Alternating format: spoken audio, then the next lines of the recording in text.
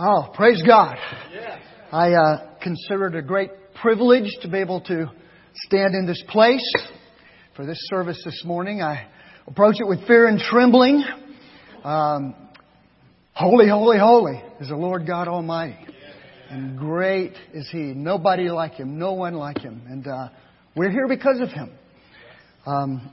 Because of what He's done. Because of what He's doing. And I don't see Tim Colwell. He shared with us last week. And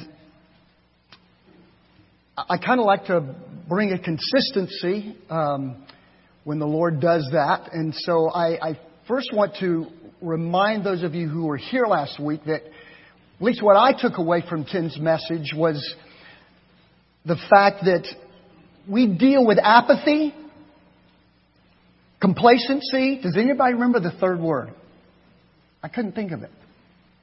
I forget half of the sermons I preach too. But apathy, complacency, and he said that he challenged us to be expectant people. Expect fresh, new, great things from God to overcome that apathy and complacency. Anybody here struggle with apathy and complacency in your Christian walk? I do. I have my times, and they're far too frequent. Before we go any further, though, can we pray again? Amen. Heavenly Father, who is like You? And that You would know our names and You would descend to dwell among us and dwell in us and meet with us at a time like this. As Your children gather together, Lord, we need You to open our hearts and minds to hear what You want to speak to us today. Lord, I need You to crucify my flesh once again. And Lord, I pray I'll just be a conduit, a tool for You to minister to Your people. And Lord, we rejoice in our great salvation. And I pray that when we walk out of here today, we'll be rejoicing all the more and seeing You more clearly and loving You more dearly because of the time we spent together. So we present ourselves to You as living sacrifices once again, Lord. Fill us, do with us as You will, in Jesus' name. Amen. Amen. So Tim brought up this issue of apathy, complacency, and expectancy in the face of that. And then Bob Caldwell came up at the end and he said, where do you need a miracle? And challenged us to believe God for a miracle that we see as necessary in our lives to happen. And I want you to know I say amen to all that. And I had a conversation with Tim afterwards and we talked about the topic, how do you define a miracle? What is a miracle? I think the first thing that comes to my mind and maybe your mind is something you see that's out of the normal, right? Somebody that's healed that shouldn't be healed according to doctors. All kinds of ways that we say that's a miracle. But is it bigger than that? Is a miracle, I think by a biblical definition, yes, that's what a miracle is. But is that what we're longing for? We should be, yes. But I want to talk to you today about what we're longing for. We're longing to not be apathetic and complacent, right? We're longing to be expectant people. We're longing to see miracles.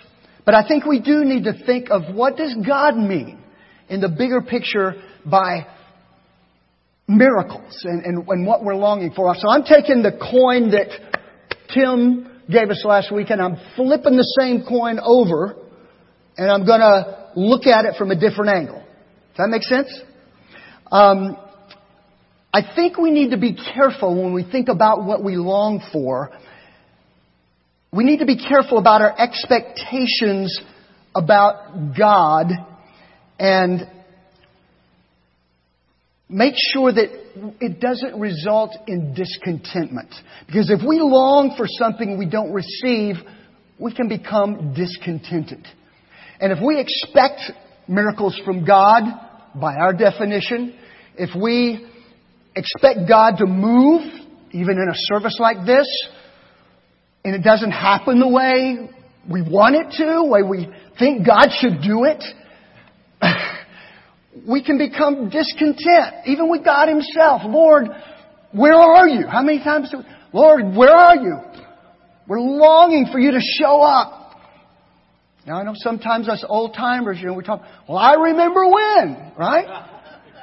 And I say, amen. There's a necessary longing that we have to have, but we've got to be careful that longing does not drift over into a sinful discontentment with God. Do you understand what I'm saying? Let me give you an example. They're all over Scripture. The children of Israel in the wilderness. There they are. They've just come through the greatest deliverance, this great picture of salvation when God brought them out of Egypt. Now they're in the wilderness. And, who wants to be in the wilderness? But God took them there. And God was with them there. Can you imagine? I mean, always during the day, a pillar of smoke. God's glory is there visibly. At night, the fire is in the smoke. The pillar of fire is there. God is so clear in His leadership for them. When that presence of God starts to move, pack up the tents. God's taking us somewhere else. I'd love to have that clear of guidance in my spiritual life. They had food provided for them every day. They didn't have to go out and work for it. There it is. Their clothes never wore out. Their shoes never wore out. You would think they would be a grateful people. But what did they do? They grumbled. They complained. They were not happy with God. They had an expectancy that was sinful. And God was not pleased with it.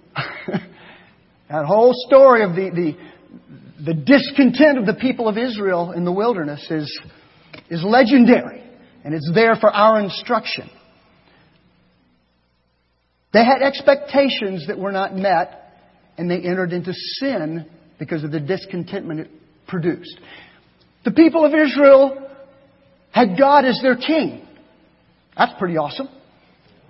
Wouldn't we like to have God as our king right now? I mean, He's going to be, and He still is, but not fully yet, right? We have presidents and princes and we know all the trouble that comes with that.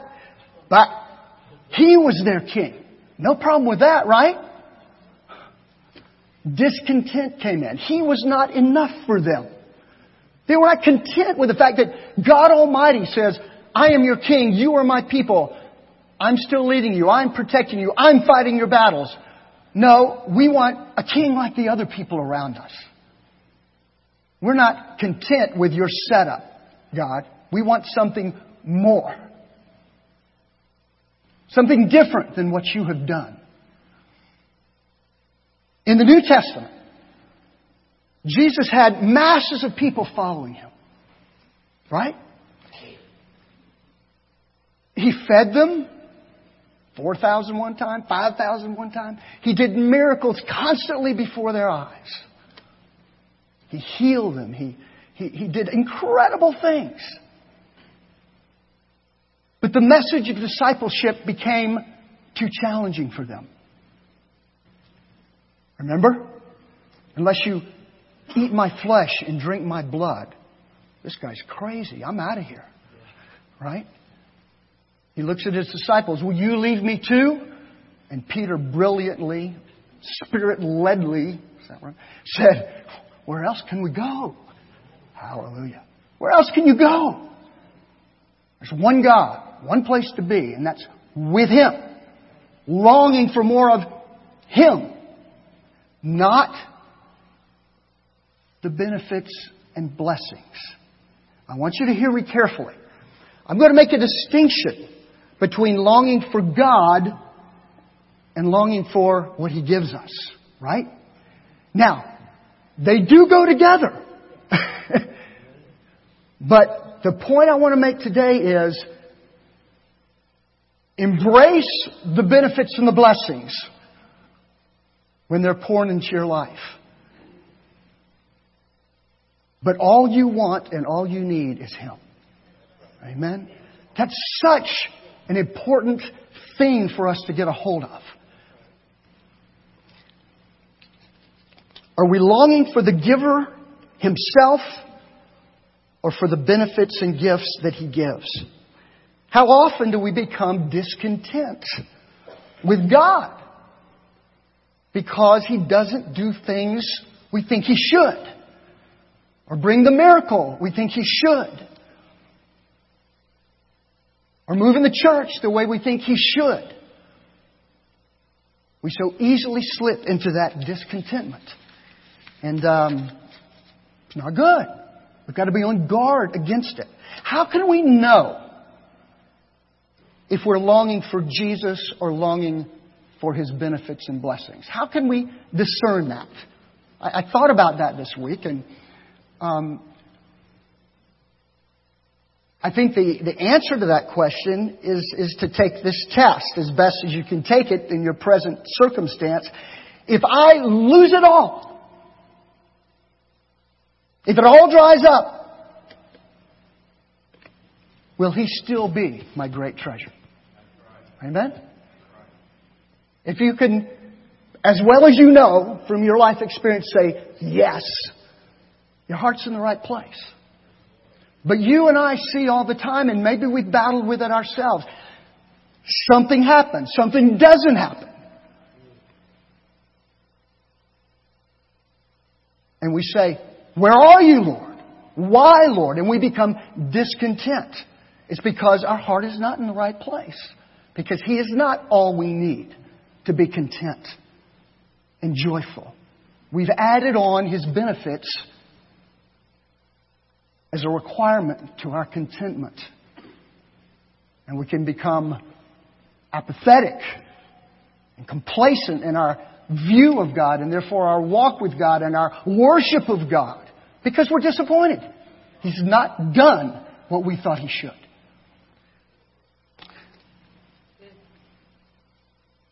Two examples come to mind as I think of this. Job. Is Job a mind-blowing... that whole book is just... Though He slay me, he just lost everything. Except his backslidden wife. And he said, Lord, though you slay me, yet will I praise you. That's a man who longs for God and God alone. Nothing else matters. He knows if he has God, he's got all he has to have. The Apostle Paul, on my tombstone, if I die before you, I wanted to say, for him to live was Christ, to die was gain. I love that verse, don't you? That's what Paul says. To live is Christ. Not to live is experiencing miracles, seeing God do this, having that. To live is Christ. Okay? And to die is what? Gain. That's crazy talk.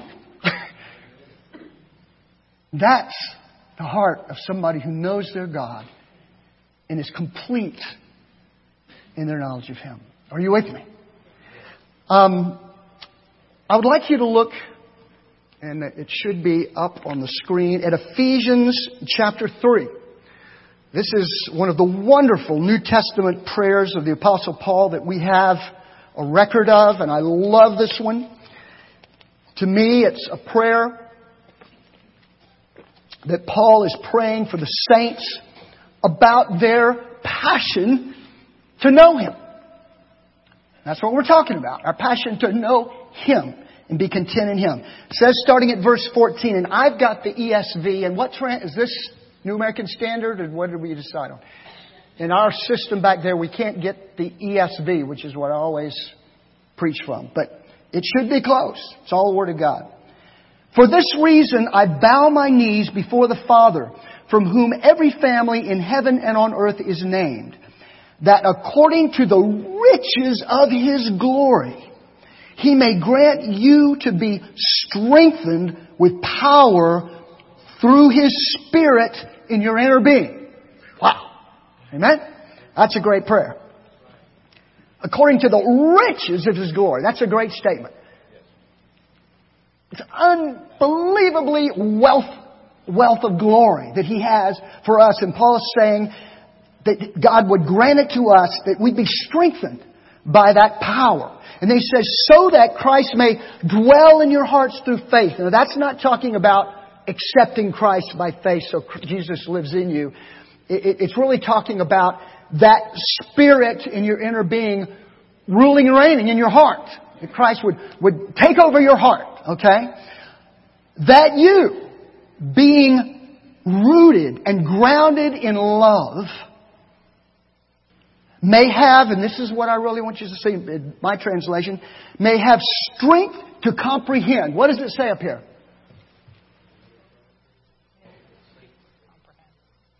Yeah, before, okay, we've moved past this one. Okay. May have the strength to comprehend. Is that what it says? Yes, comprehend. I love that word. To comprehend the breadth, the width, the height, the depth, the length of this love of God. And know the love of Christ. Listen to this. Know the love of Christ that surpasses what? All knowledge. What did He just say? He's saying, I want you to know something you can't know. That's what He's saying. It's too big for you to ever know it, but I want you to know how much you can't know it. And Paul's praying this for them. And what is that love of God? It's bigger than just Jesus has His arms around us and He'll never leave us or forsake us. It's the gospel. How did He love us? He loved us with the gospel. The greatest story ever told. And He's saying, I want you to understand that. I want you to comprehend that. That's all you need to be consumed by. How do we nurture a life-changing vision of the beauty and the glory of Jesus Christ? A vision of Him that will defeat all apathy and complacency in our lives. All discontent in our lives. I think the way that happens is to be consumed with a vision of Jesus. To comprehend the depths of the riches of who He is. Not what He does as much as who He is. And when we are in love with who He is, all that blessing and benefit pours over us and into us and through us. But that cannot be what we're longing for. We long for Him. And He does the rest. Hebrews 12. I don't think I gave you this scripture, but Hebrews 12, 1 and 2. That's where it says, therefore, since you're surrounded by so great a cloud of witnesses, let us also lay aside every weight and sin which clings so closely. And let us run with endurance the race set before us, looking, or other translations say fixing, your eyes on Jesus, the founder and perfecter of our faith, who for the joy set before Him endured the cross, despising the shame, and is seated at the right hand of the throne of God. Hallelujah. But there's so much here, but he says, fix your eyes on Jesus. Not your circumstances, not what you have, not what you don't have, not unmet expectations of your own. Fix your eyes on Jesus. And in a chapter back in 11, talking about faith. And without faith it is impossible to please Him. For whoever would draw near to God must believe that He exists and that He rewards those who seek Him. He rewards those who seek Him. The giver, not the gifts. Seek Him, and then He will reward you. So I'd like to just walk through with you a little of the glory. We're just going to taste some of the glory. You know these tasty morsels. But the problem we have is we don't chew on them very much. We don't eat them. We don't sit with them and savor them. Don and I are going to Cuba in January. Yes, we love Cuba, but we love the people. But what I love most of all is café con leche. And we come out of our room in the morning, and the pastor and his wife that host us have waiting for us each a little taza, one of the little bitty cups of cafe, straight up, black, Cuban. It's not black. It's no con leche. It's just very sweet. Cubano, cafe cubano, muy dulce. And we put it to our lips and go, it is glorious. Not this kind of glory, but earthly glory. Great earthly glory. And we're trying to savor it. And Cubans don't do that. They go, first a little taste and boom, toss it back. When they bring you coffee, they're standing there with the tray waiting for you to put the empty cup back on it like that. And Don and I, we're trying to get used to that. I mean, this is too good to toss back. And they even gave us a little timer for drinking Cuban coffee. It's a 6-second timer. You know, the little hourglass with the sand on. And you turn it over and they say, you learn to drink it before that last grain of sand goes through there. My point is, these morsels, we treat them like a cup of Cuban coffee. We've got to meditate and turn it over and chew it like a cow with the cud and all that. Huh? So just walk with me. How do we fix our eyes on Jesus? Where do we begin? What does that look like? And when you read things in the Bible, ask those questions. Don't just read and say, what does this mean? What does this look like? What does God want it to look like in my life? What does it look like in my life? So, how do I fix my eyes on Jesus? Where do I see Him? What's the first answer that comes to your mind? Where do you see Jesus? Okay, you're ahead of me. We're going to go there. But how do you know about creation? How do you know anything about Jesus? Thank you. If you don't love this Word, you don't love Jesus. If you're not in this Word, you don't really want to see Jesus, because this is where we get our clearest glimpse of this unsearchable glory. Amen? And because of that, we know that, now here we go, He's sovereign King of the universe.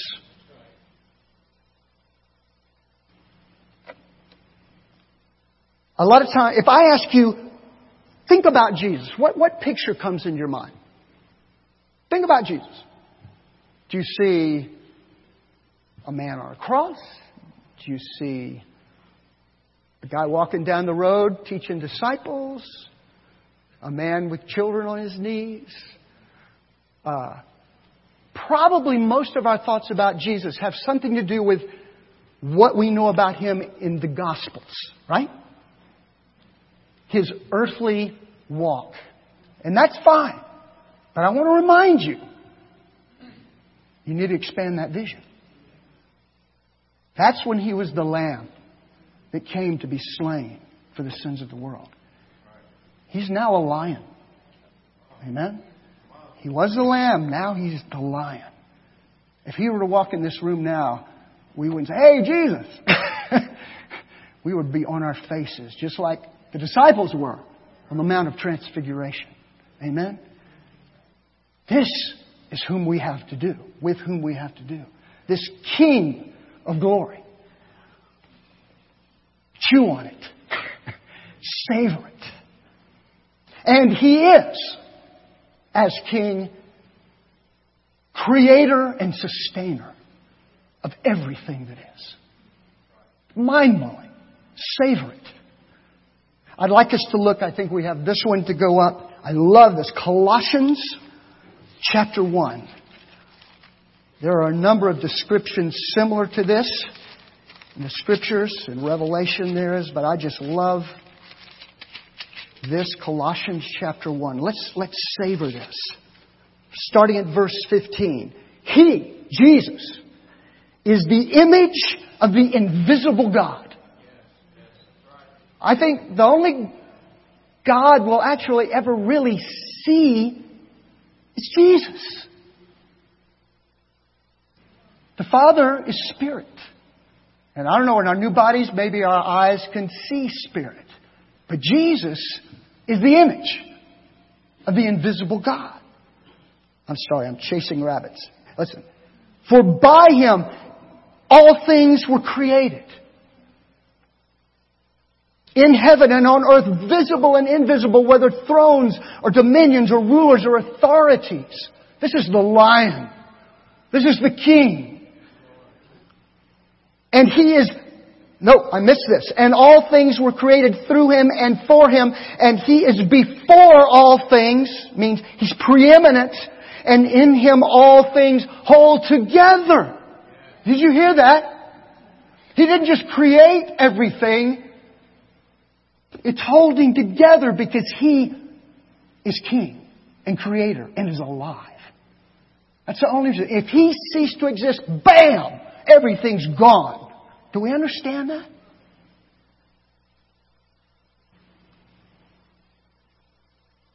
And He is the head of the body, the church. Now we're in the story.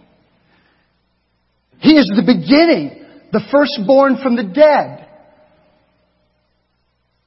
that in everything He might be preeminent. For in Him all the fullness of God was pleased to dwell, and through Him to reconcile to Himself all things, whether on earth or in heaven, making peace by the blood of His cross. Man, that's good stuff. Savor it. It's a big cup of Cuban coffee.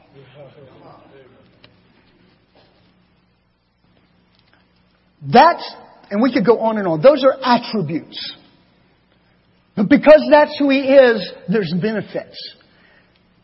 He made peace by the blood of His cross. Let's talk about that gospel of love that Paul prayed we could really comprehend, even though we can't comprehend it. Let's start at the beginning. I'm alive. I'm alive. If you are in, all these things are prefaced with in Christ. Most important prepositional phrase in the whole New Testament. In Christ. I am alive in Christ. I was dead. I mean, this was us. I couldn't think. I couldn't speak. I couldn't move. And I heard a voice. Come out, Billy Hires. And I was made alive. Is that a miracle? It's a miracle. It's a miracle we already have. It's a miracle that we should glory in. I was dead. Without hope in this world. And now I'm alive. We could spend all the rest of the day on that. But because He's alive and made me alive, that life is His life in me. God lives in me and in you. Savor it. What? Do you not know that your body is a temple of the Holy Spirit who is in you? You're not your own. You've been bought for the price of Him. The One, the King. He's done it. He's made you alive and now He's in you. Complacency, where can it be in a life like that? God is in me. And I was blind. But now I see. In Christ I see. This one gets me. In this world we're living in, where is truth? Truth is dead in the streets, is it not? But not for you and me. We know what is true. We know the one who is true. I can see what is true. I was blind, but now I see. A miracle.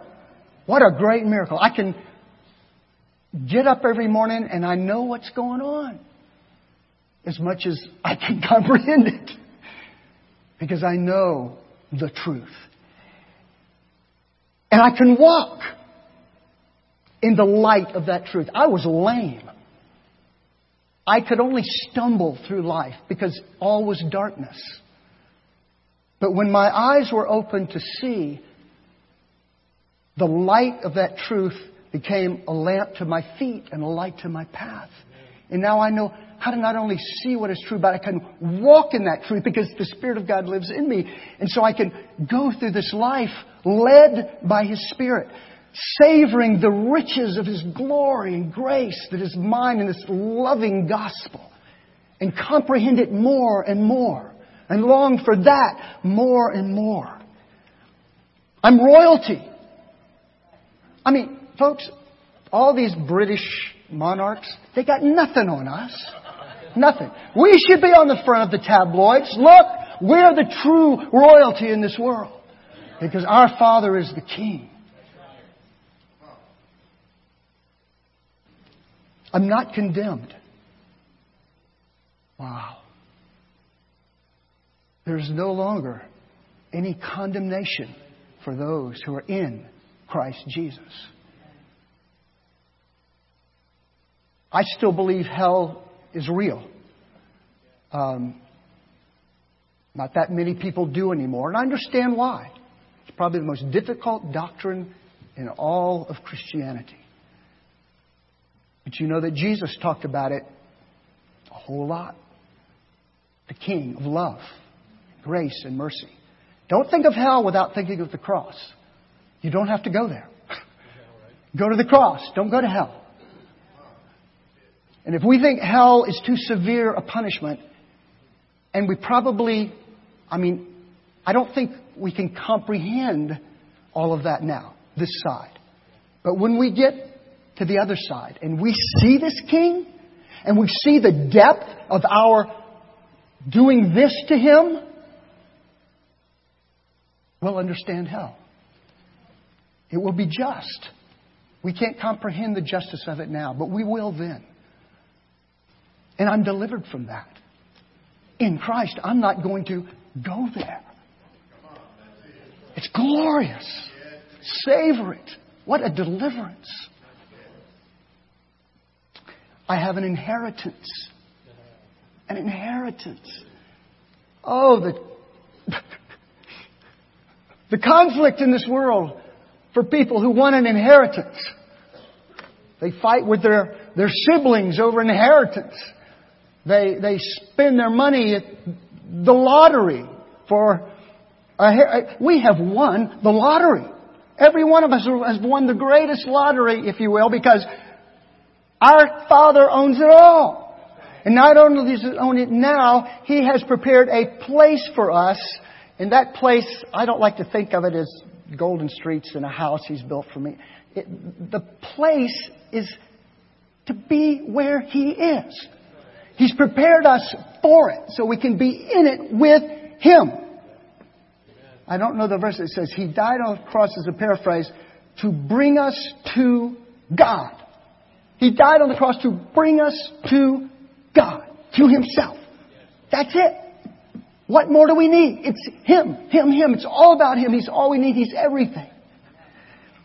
And He's our inheritance.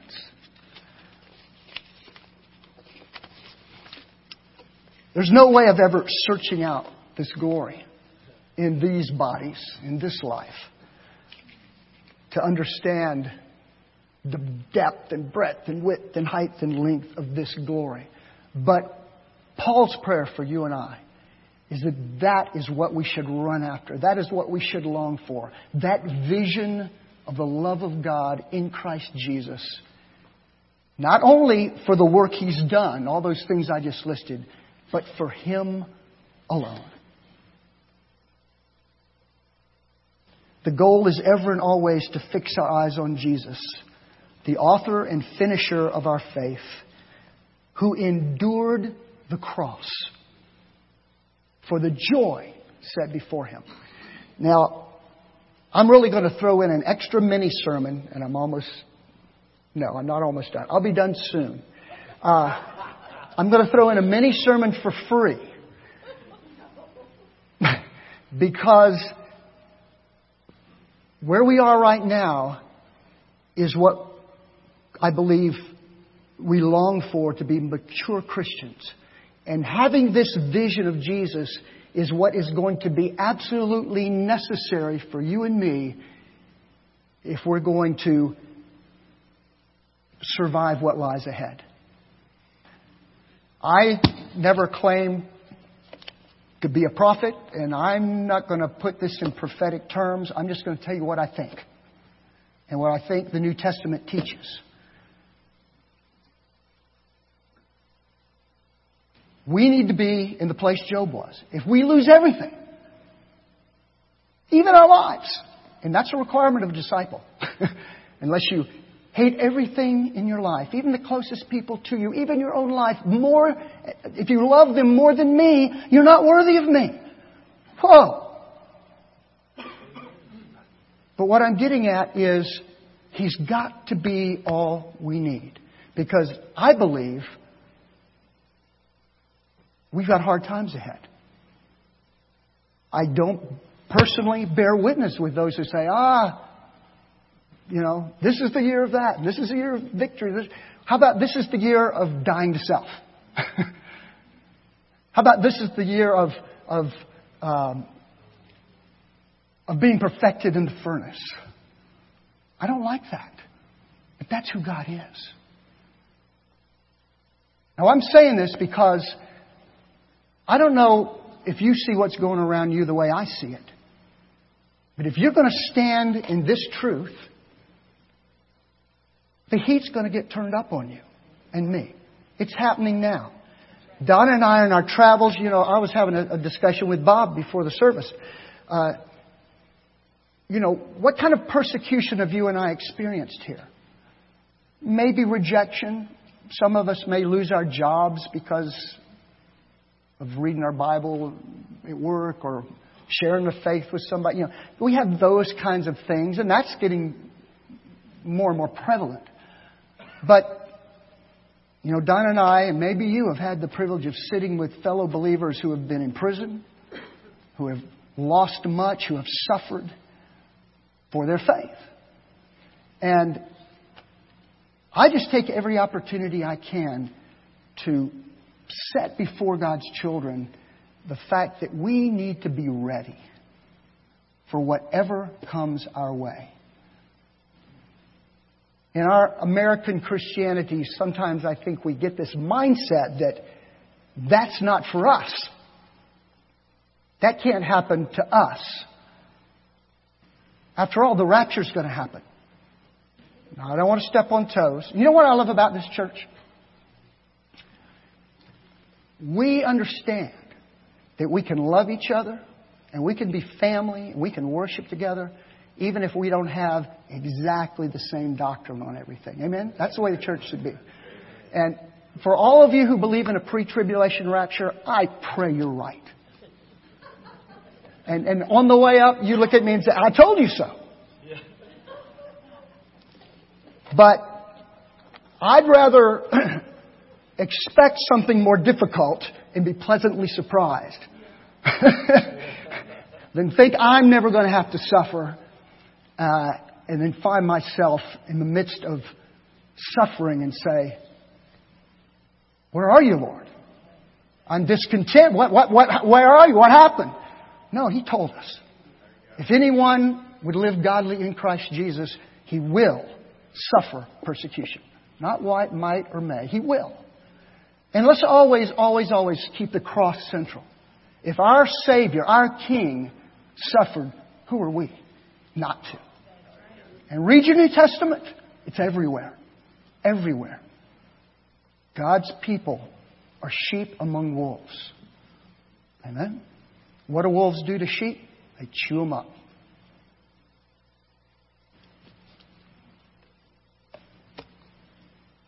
I'm going to leave you with two scriptures and you can chew on that. But I'm saying, I hope you get my connection here, we've got to be people who have Jesus as all we have to have. And then it doesn't matter what happens. We're good.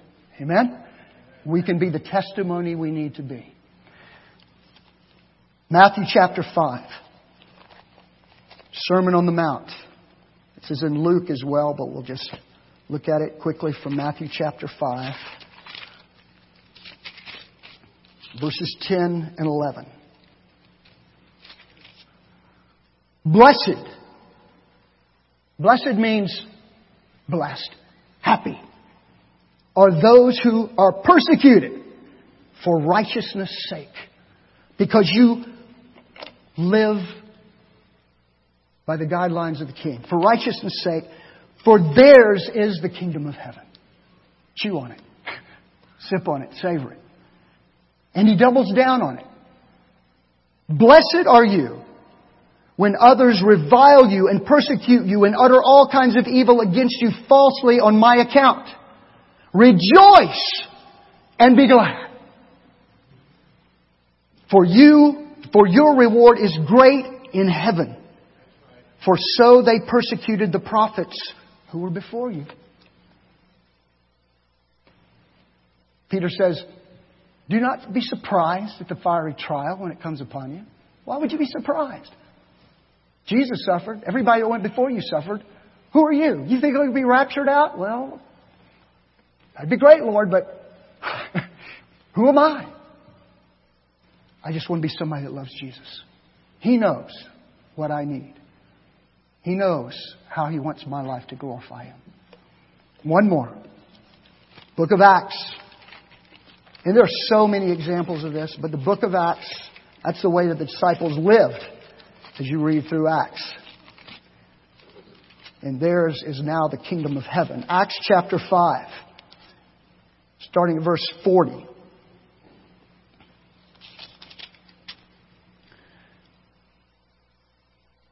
This is when these guys have been called in for preaching about Jesus.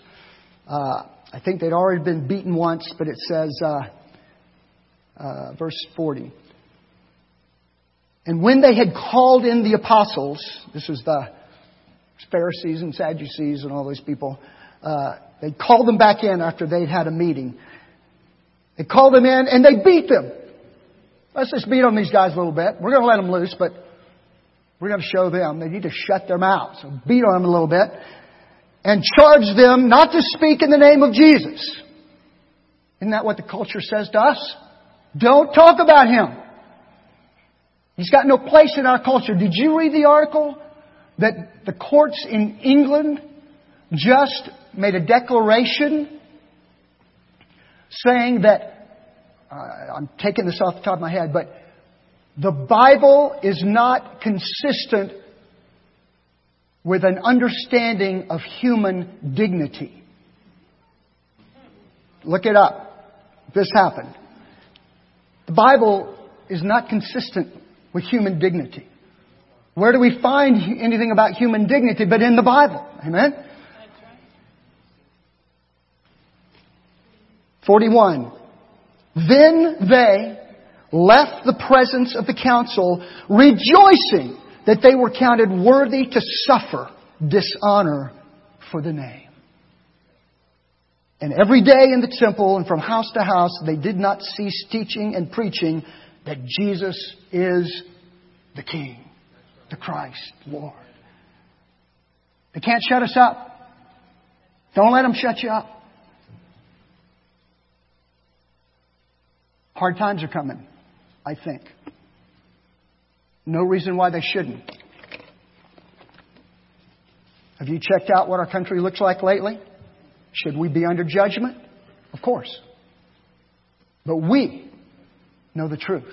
We are the royalty. We are the proclaimers. We are the ones that have to stand strong no matter what and faithfully proclaim Him. Amen? Because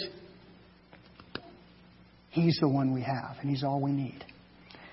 Everything you have can be gone in an instant. But Jesus is always and ever yours, and you are forever His. So don't grumble, don't fret over what you do have that you don't want, what you don't have that you do want, what you can't see that you want to see, except Him. If you belong to Him, you have everything you will ever need. If you don't belong to Him, you really don't have anything. And if you are convicted by the Spirit of the Lord this morning, and you say, I'm not in Christ, I don't have Him, you don't have anything that will last. And I would beg of you, there's going to be people, I think, over here that can pray with you. Go over there and talk to them about how you can become a person who is in Christ and be possessed by this King and have Him as your greatest possession. Amen. Father, thank you for your word. Lord, it always challenges us. And Lord, what you put in my heart, it's just simple. Lord, make us people who love you as our greatest treasure. And don't ever let us be discontent because we want something more than you. There is nothing more than you. So, Lord, again, we ask you to fill us with that indwelling Spirit, your presence in us, and help us, as Paul prayed, begin to comprehend, even today, greater depths, longing for more and more of a comprehension of the depth and the height and the width and the length of this unsearchable, glorious gospel, which is all about you. And we thank you for it in Jesus' name. Amen. Amen. Thank you. Amen.